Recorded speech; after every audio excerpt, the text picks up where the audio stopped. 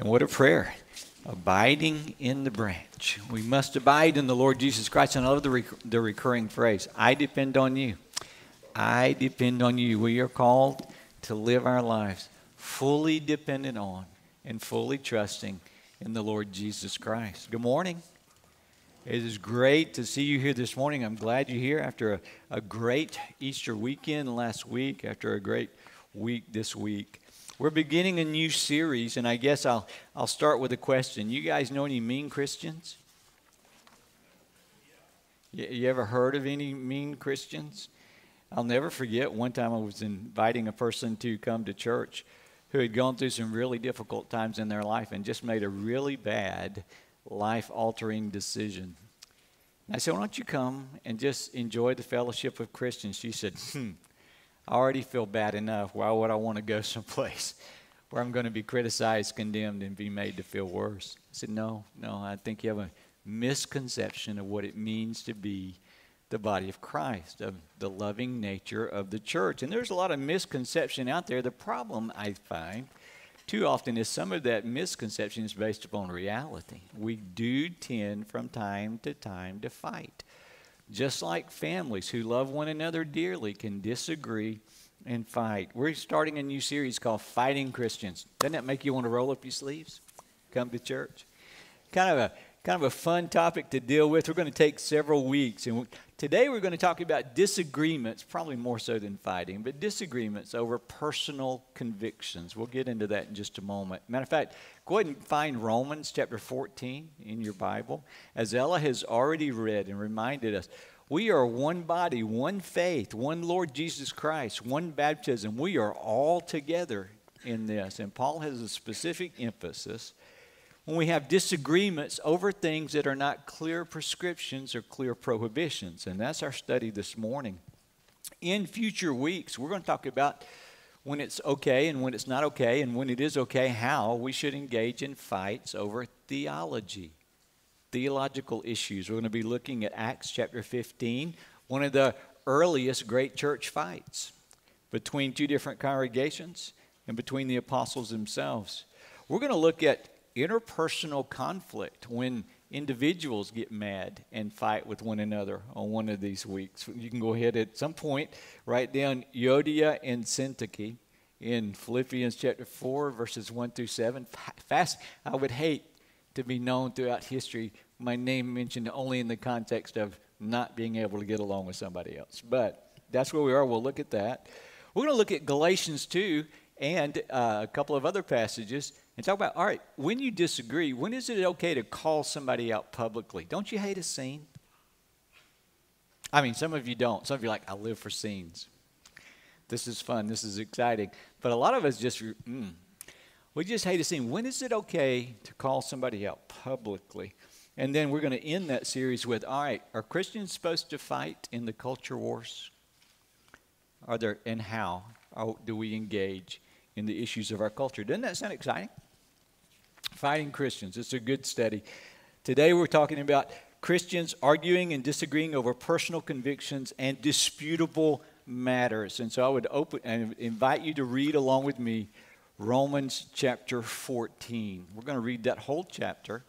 And then we're going to go to Romans chapter 15 and read verses 1 through 7. It's just a continuation of the same theme.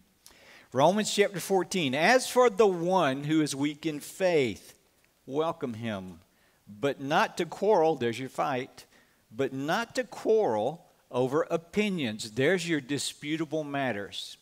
These are not clear prescriptions or clear prohibitions. These are opinions. One person believes he may eat anything while the weak person eats only vegetables. Let not the one who eats despise the one who abstains, and let not the one who abstains pass judgment on the one who eats, for God has welcomed him. Who are you to pass judgment on the servant of another? It's before his own master that he stands or falls, and he will be upheld, for the Lord is able to make him stand. So we've got some pretty serious disagreements. Here's another one. One person esteems one day as better than the other, while another esteems all days the same. Each one should be fully convinced in his own mind. Emphasize that. The one who observes the day observes it how? Obediently, in honor of the Lord.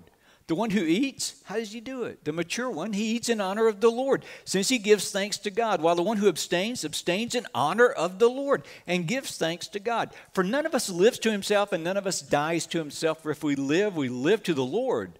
And if we die to the Lord. So then, whether we live or whether we die, we are the Lord's. For to this end Christ died and lived again, that he might be Lord of both the dead and the living. So you have differing opinions, differing behaviors, differing convictions, both mature, both expressed to honor the Lord. So why do you pass judgment on your brother? Or why do you despise your brother? For we will all stand before the judgment seat of God. For it is written, as I live, says the Lord, every knee shall bow to me, and every tongue shall confess to God. So then, each of us will give an account of himself to God. Therefore, let us not pass judgment. There's pass judgment again. Third time it showed up in this passage. Pass judgment on one another any longer, but rather decide never to put a stumbling block or hindrance in the way of a brother. I'm persuaded in the Lord Jesus, nothing is unclean of itself, but it is unclean for anyone who thinks it unclean. If your brother is grieved by what you eat, you're no longer walking in love. By what you eat, do not destroy the one for whom Christ died. So don't let what you regard as good be spoken of as evil.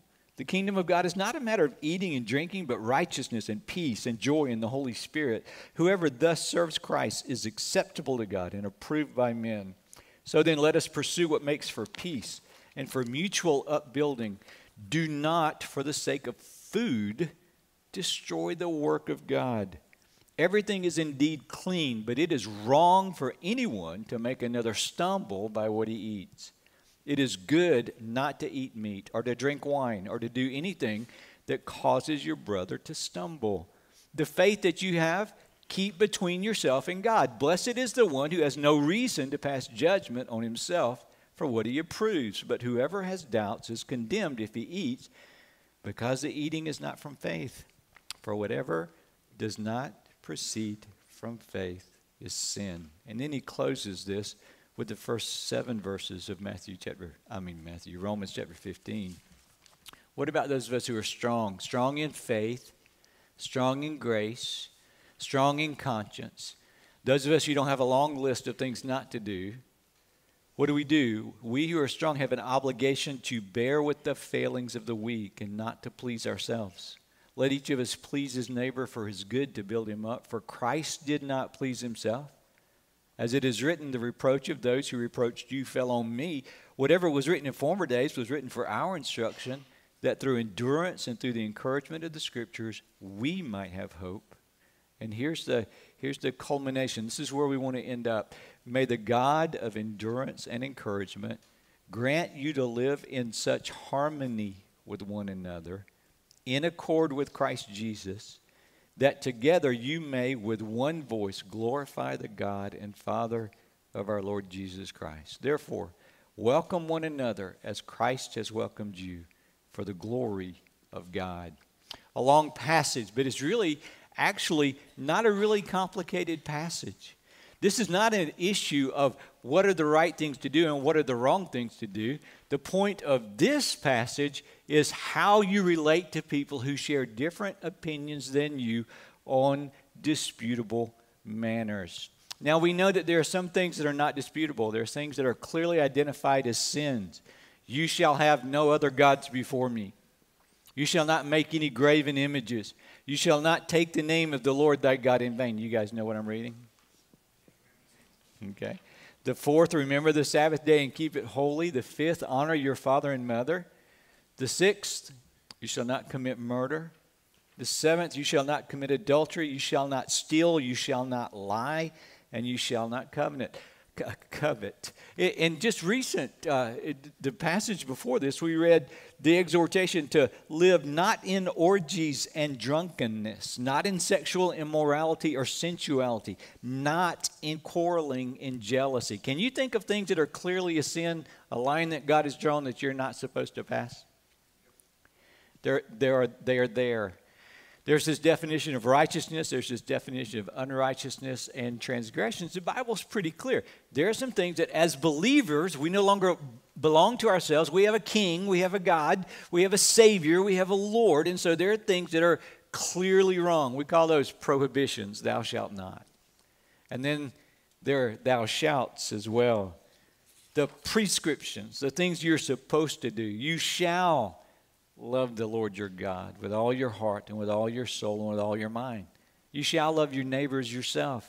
You shall serve God together. You can honor one another. Just from Romans 12, a recent study when we talked about loving wisely and well. You're to be fervent, not lazy or apathetic. You're to be patient in tribulation. You're to pray continually. You are to contribute to the needs of the saints. You're to be hospitable in your attitude and with your resources. You're to rejoice with those who rejoice and weep with those who weep. You're not to seek your own revenge, but trust God. You are to be kind to your enemies. You are to overcome evil with good. Those are very clear prescriptions, normative. These are things that we do. And the Bible has thou shalt nots and it has thou shalts. But there are other things that are neither prohibited nor prescribed. Many of you know my background. I was raised in my dad's a preacher, and he's a country preacher. He's a very strict country preacher. As a matter of fact, when I was coming up, no movies, no rock music, no dancing. You guys have heard it. I've said it before. A dancing foot and a praying knee don't grow on the same leg. We couldn't have playing cards in the house. Certainly, there was no long hair, no beards, no tattoos. When we would have youth parties, the boys would swim, and then they would get out, and then the girls would swim because we couldn't swim at the same time. Your clothes matter. You had to dress a certain way, not only on Sundays, but other times. And churches have different convictions over things that are not clear prescriptions or prohibitions as well. Some about what translations you can or cannot use. Some what music. We don't really want to get into opinions on music. That's a big conversation. How often to observe the Lord's Supper. What about Sabbath keeping? Can you work on Sunday? Can you not work on Sunday? In my house, we were raised, you don't cut the grass. As a matter of fact, my brother and I got in real trouble one Sunday because we went and played football with the guys Sunday afternoon after church between morning worship service and training union. We went and played football, came home, and Dad was home that Sunday afternoon unusually, and he said, sons, Sunday's rest day. Don't do it again. Okay, so you have convictions that you live out. Some people have varying convictions and opinions on holidays. We have some people who think Halloween is a great opportunity to connect with people you couldn't connect with on any other time, and a great way to minister and get the gospel out, while others simply say it's Satan holiday, don't do anything with it. We have people who, in our church's history, have said you should celebrate Christmas, and some who say you should not celebrate Christmas, and some who say you can celebrate Christmas, but you can't have a tree. Anyway, you guys know what I'm talking about, right? That's enough examples. We're pretty clear on the difference of opinions. But I will tell you, these kind of things make people mad with one another, and they can split congregations, and they can break relationships. The way that people behave over these things, the fights and arguments, have caused people to leave. Can I tell you one from this congregation a long time ago? Remember, I've been here 20 years. Shortly after I came, the question came up, should ushers wear coats and ties on Sunday or not? And we had a faction that said, ushers must wear coats and ties on Sundays. And then we had a faction that said, well, no, ushers must not have coats and ties on Sundays, or at least not be required to. Let it be a matter of personal conviction. I want to tell you that was not a simple dispute. It took several meetings over a long period of time for us to come together where we eventually came. But can I tell you, the Bible does not dictate or mandate coats and ties for ushers on Sunday morning. And so it becomes an issue of personal conviction, and you arrive at personal convictions in different ways. In this text, you remember what we just read? There are two items that were disputable items that Paul identifies. Number one, he said, some of you are vegetarians. Well, not vegetarians. He said, some of you believe you can only eat vegetables. Now, why is that a big deal? You guys like vegetables, right? Green beans, peas, leeks, vegetables. The reason that food is an issue here is because in that day, one of the ways that people would worship in temples is they would go kill a sheep or a calf. And they would take the meat and they would offer it as an offering at a pagan temple. Well, all these people were doing this. The temple would take the food in. Some of it they would use in their sacrifices or whatever they did as their cultic worship. And some of it they would take, and it was good meat, and so they would take it to the market. And they would sell it at the market. That created income for the false temple, and it provided food for the community. And so some people said, I don't know whether this meat has ever been in a false temple, a pagan temple. Remember the first commandment? No other gods before me. Remember the second one? No graven images. And so I really want to be obedient here. And so out of concern, and some people may have been saved out of that background where that's how they used to worship and that's how they used to provide their support to the temple. They say, I am not going to eat meat because it may have been meat offered to idols. And so I'm just going to be a vegetarian. While others said, the earth is the Lord's and the fullness thereof. As a matter of fact, all food is good. God created all food, and it's offered to another idol, but it's not an idol. There is no God but God. There's only one God. And so God has made good for us to enjoy, and I have no problem all with eating meats. You see the difference in opinion? And then some prefer one day. Some of these were strict religious Jews. They were raised that the Sabbath is holy, keep it holy. You remember the Old Testament law. You could be killed for not honoring and obeying the Sabbath in the nation of Israel back in the day.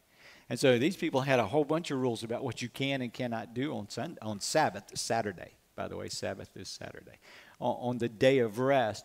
While all of a sudden now you've got these Gentiles who worshiped, and they worshiped any day of the week, every day of the week, morning, noon, and night, different times. They could come and go. And then you've got all these people who have come to Christ, and his resurrection was on Sunday morning. And so they began to worship on Sunday morning. And some people prefer one day over another, and some people viewed every day the same. Now here's the important part I want you to get. Paul doesn't tell you who's right and who's wrong.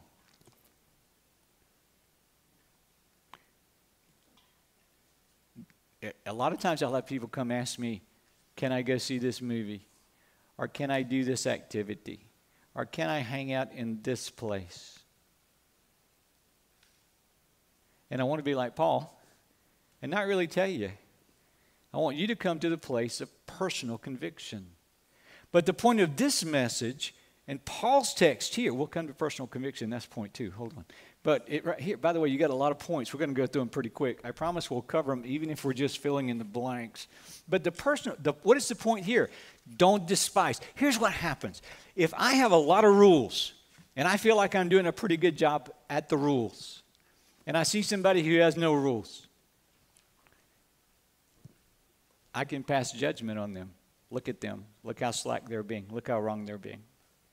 And if somebody doesn't have rules, but they're enjoying their freedom and their grace in the Lord Jesus Christ, and they see somebody who's bound by all these lists of things they feel like they should do or should not do, what do they do to them? Well, they feel superior.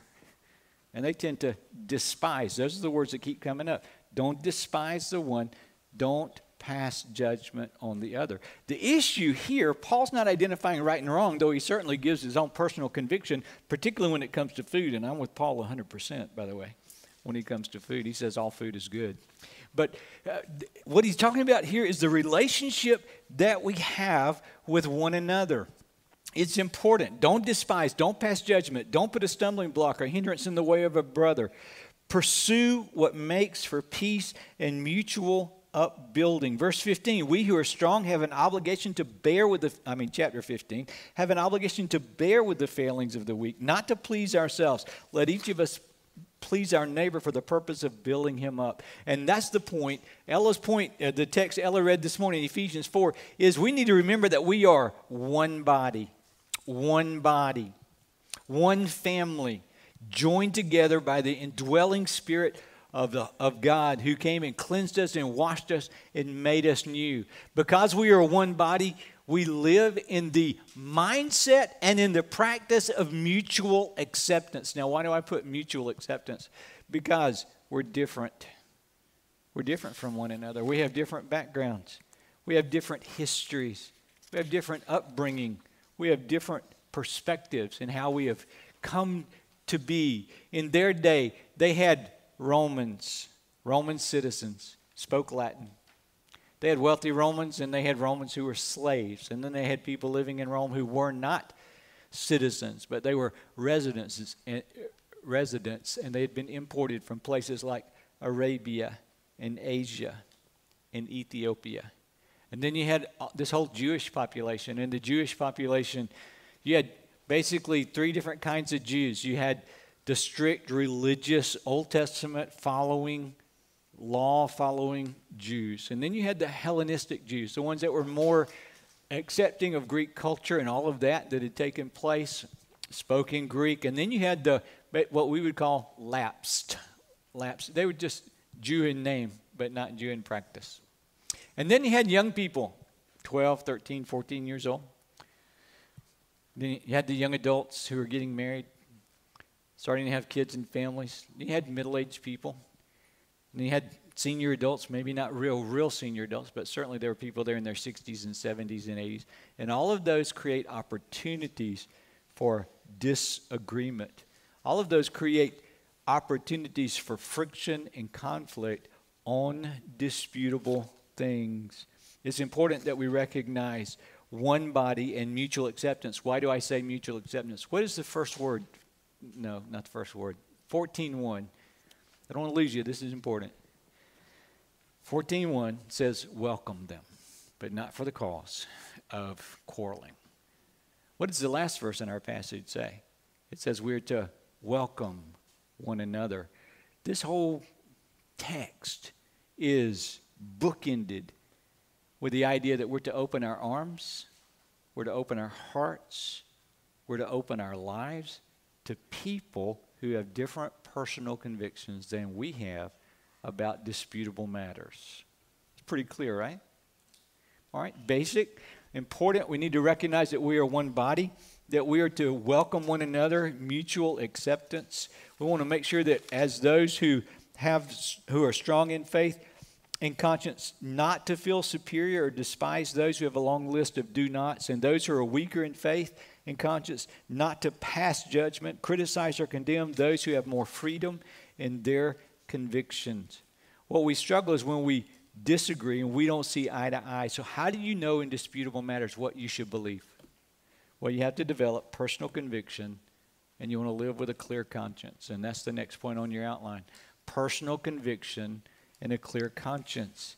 Each one, remember what we read in verse 5, each one must be fully convinced in his own mind. Verse 8, when we live to the Lord. When we die to the Lord. So whether we live or die, we are the Lord's. Here's the point here. We want to make sure that we are right with God in the choices that we make.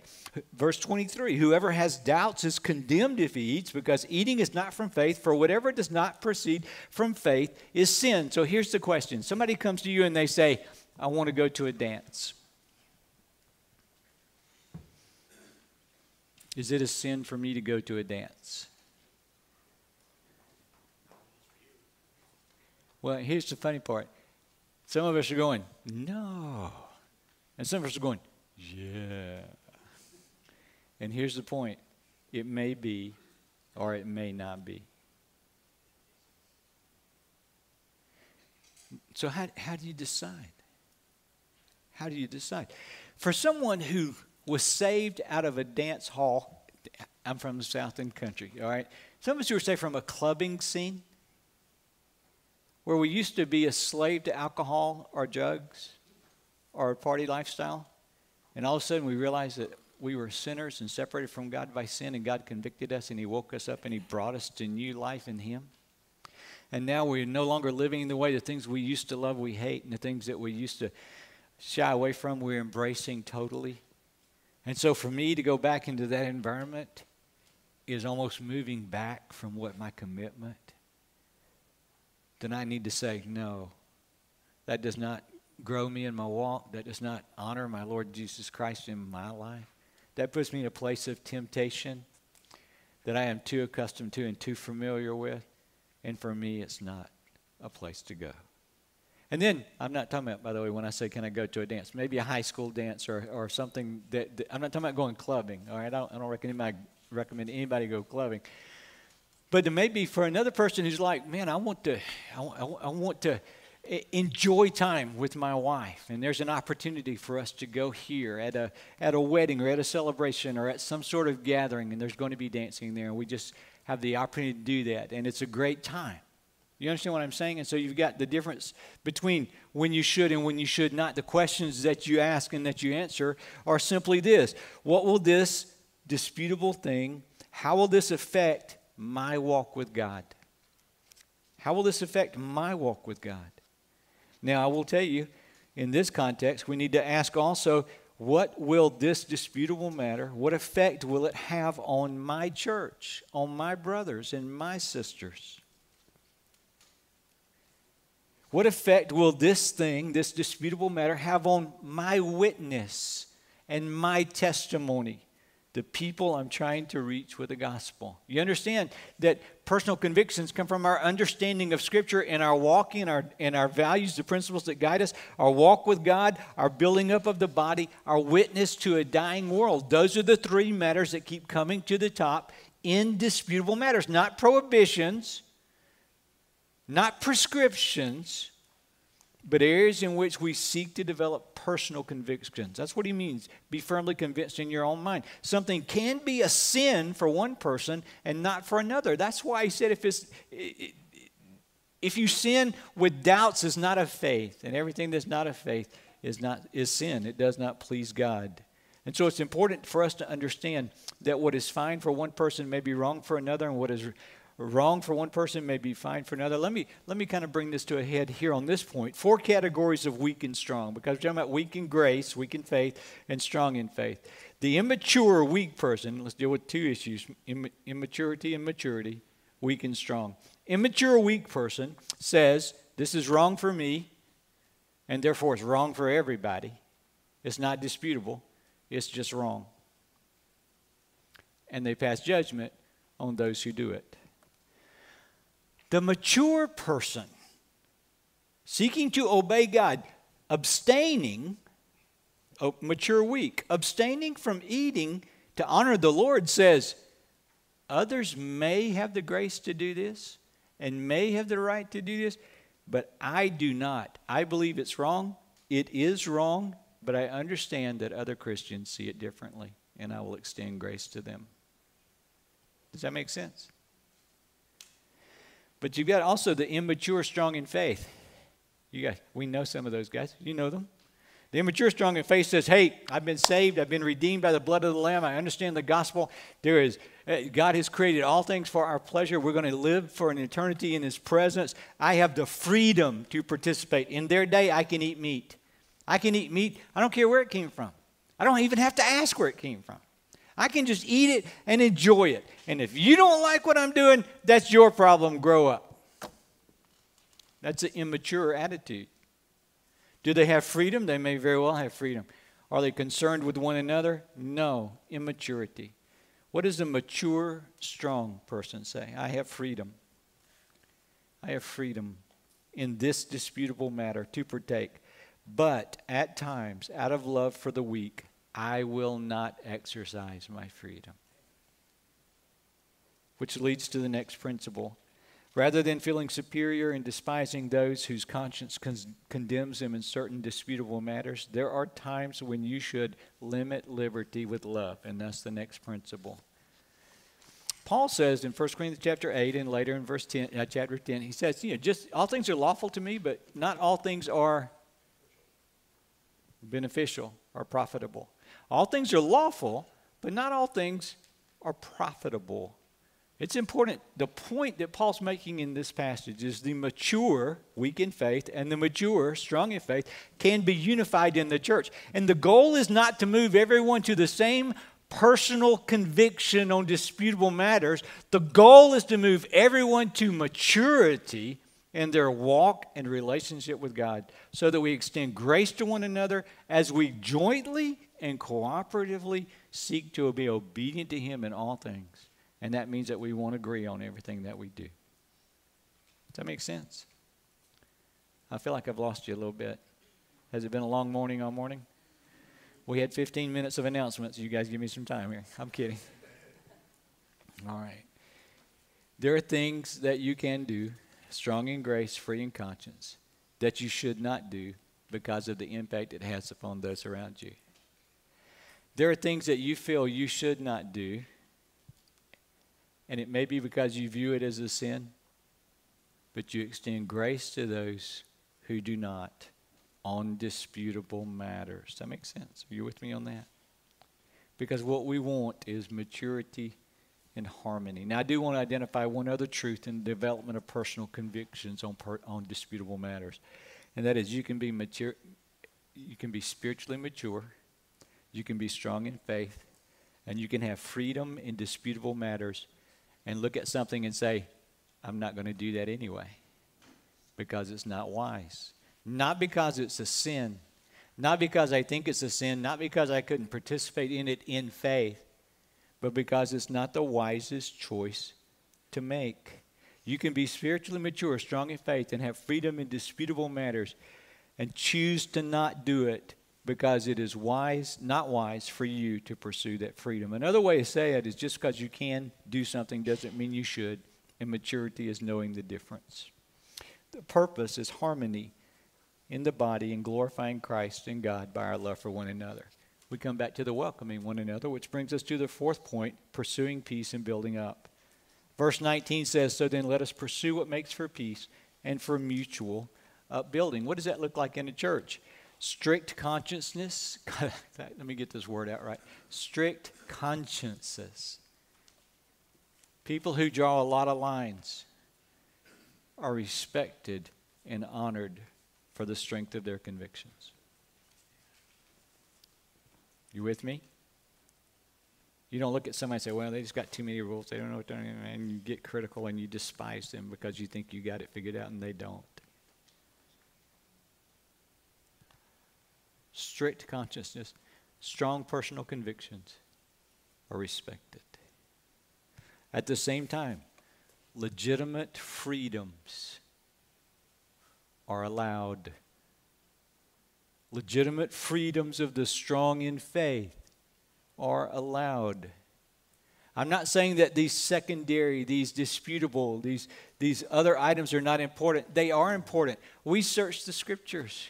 We pray together. We talk through them. We need to understand biblical truth, and we live in such a way that God is glorified and disciples are made. And you guys that have been coming, you know from this pulpit and in our classrooms, we deal with difficult issues because we want our lives to give glory to God and to honor Him in all that we do. We want to not be caught up in sin, not to lead others in sin, but to lead increasingly holy lives devoted to God and to increasingly proclaim through our lives and through the verbal testimony the gospel of the Lord Jesus Christ to our community. We want to teach the clear truths, the hard truths of Scripture, and walk with one another in living them out because one day we're going to stand before God. And that keeps coming up. That's the last point. Divine accountability and glorying God and glorifying God, giving glory to God. Divine accountability keeps coming up. Verse 4, who are you to pass judgment on the servant of another? It is before his own master that he stands or falls, and he will be upheld, for the Lord is able to make him stand. Verse 12, each of us will give an account of himself to God. Verse 5 of chapter 15, well, I'll come back to that in just a minute. Here's the deal. In all things, we want God to be glorified. By our changed attitudes, by our love for one another, by the way we live in peace with one another, by the ways we build one another up. There's a call here for us. There's a call here to extend grace to one another. My dad said something years ago. It stuck with me. I've just claimed it as my own and made it as my own. When the Bible speaks, it just speaks. The Bible says what it says. Amen? The Bible is truth, God's revelation, written, recorded, and preserved without any mixture of error in it. I'm expecting a resounding amen. Amen. The Bible is God's word, and it's true. And we want to be students of God's word, to learn the truth that God has revealed and to apply it to our lives. And there are things that are clear prescriptions, things that are clear prohibitions, but in the disputable matters, you need to come to the place of personal conviction, knowing that you're going to stand before your God. And you can extend those convictions over those over whom you have authority. You ought to be teaching your kids your personal convictions and how to develop their own. And you can extend those. But here's the deal on disputable items. I reserve the right to be wrong, and I give you the same right. you can be wrong too. And I will love you, and I will trust that you love me as we walk as obediently as we can in the ways that God guides us for his glory. Isn't that great? Is that okay? I'm not sure I'm really good here this morning. Y'all are just staring at me. Is dancing a problem? Was that it? Is that what it was? All right. Again, this is important. This is important. What are the dangers? I'm going to close with this. The dangers are legalism on one end and licentiousness on the other. Legalism says, for God to be pleased with you, you got a whole list of things that you cannot do and a whole list of things that you must do. Otherwise, God will not be pleased with you. You have to continually earn his favor. And can I tell you, that is an immature and he's speaking to Christians, but that is an immature and incomplete understanding of what it means to be saved by grace through faith. And you might need to go back to Romans chapter 8 and remember that there is therefore now no condemnation to those who are in Christ Jesus. We couldn't keep the law in the first place. If so, there would have been no need for Easter. But because we could not keep the law, God sent his Son who kept every jot, tittle, iota of the law, satisfying the full righteousness of God, went to the cross to pay the penalty for our inability, our failure, our separation from God. And his righteousness he bestows upon us. And he calls us to live righteously in his power, in his Holy Spirit. Make sense? So I want to make sure that we move away from legalism and that we trust in faith. But the other end of this can be even more poisonous, and it's licentiousness. I'm saved by grace. Grace is free. My sins have been forgiven. Christ paid for it, so it doesn't matter what I do. I can do whatever feels good. I can do whatever I want to do, and I can become enticed by the lust of the flesh, the lust of the eyes, and the pride of life. And I can live a compromised life with no distinct testimony. And I want you to tell you that I want to be perfectly clear. Both of these are ungodly and they sin and are sin. So what do? We're obedient to all that we know to do, all that the Scripture teaches, trusting in the power of Christ and his righteousness in us and through us, extending grace to one another as we walk together, knowing we'll give an account, seeking to glorify him in all we do. I want to close the service. You guys are ready, right? Let's close this service. Olivia, can you put Romans chapter 15, verses 5 and 6 on the screen? Can y'all see 5 and 6?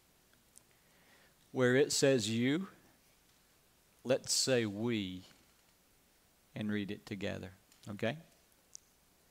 May the God of endurance and encouragement grant us to live in such harmony with one another and in accord with Christ Jesus, that together we may with one voice glorify the God and Father of our Lord Jesus Christ. Father, that's our prayer. That's our prayer. We will have convictions. We will have personal convictions. Father, our personal convictions are not absolute truth. You give us absolute truth in your word, and you speak so clearly. We have enough struggle just being obedient to the things that we know. I pray that we will not compound that with the attitude toward people who share different personal convictions on disputable matters than we have. I pray, Father, that you will help us to, first of all, live to the Lord. No one lives to himself. No one dies to himself. If we live to the Lord. If we die to the Lord. You are our master. We will give an account. So help us to live in such a way that you are glorified. Extending grace to one another. We got neighbors and friends and family who need to know Christians aren't known for their fighting. We're known for our love. We're known for our pursuit of righteousness. We're known for upholding the banner of truth, no doubt. But Father, we do it in a way that just overflows with love and grace, because that is what you have bestowed upon us. Be glorified in us. In your name I pray. Amen.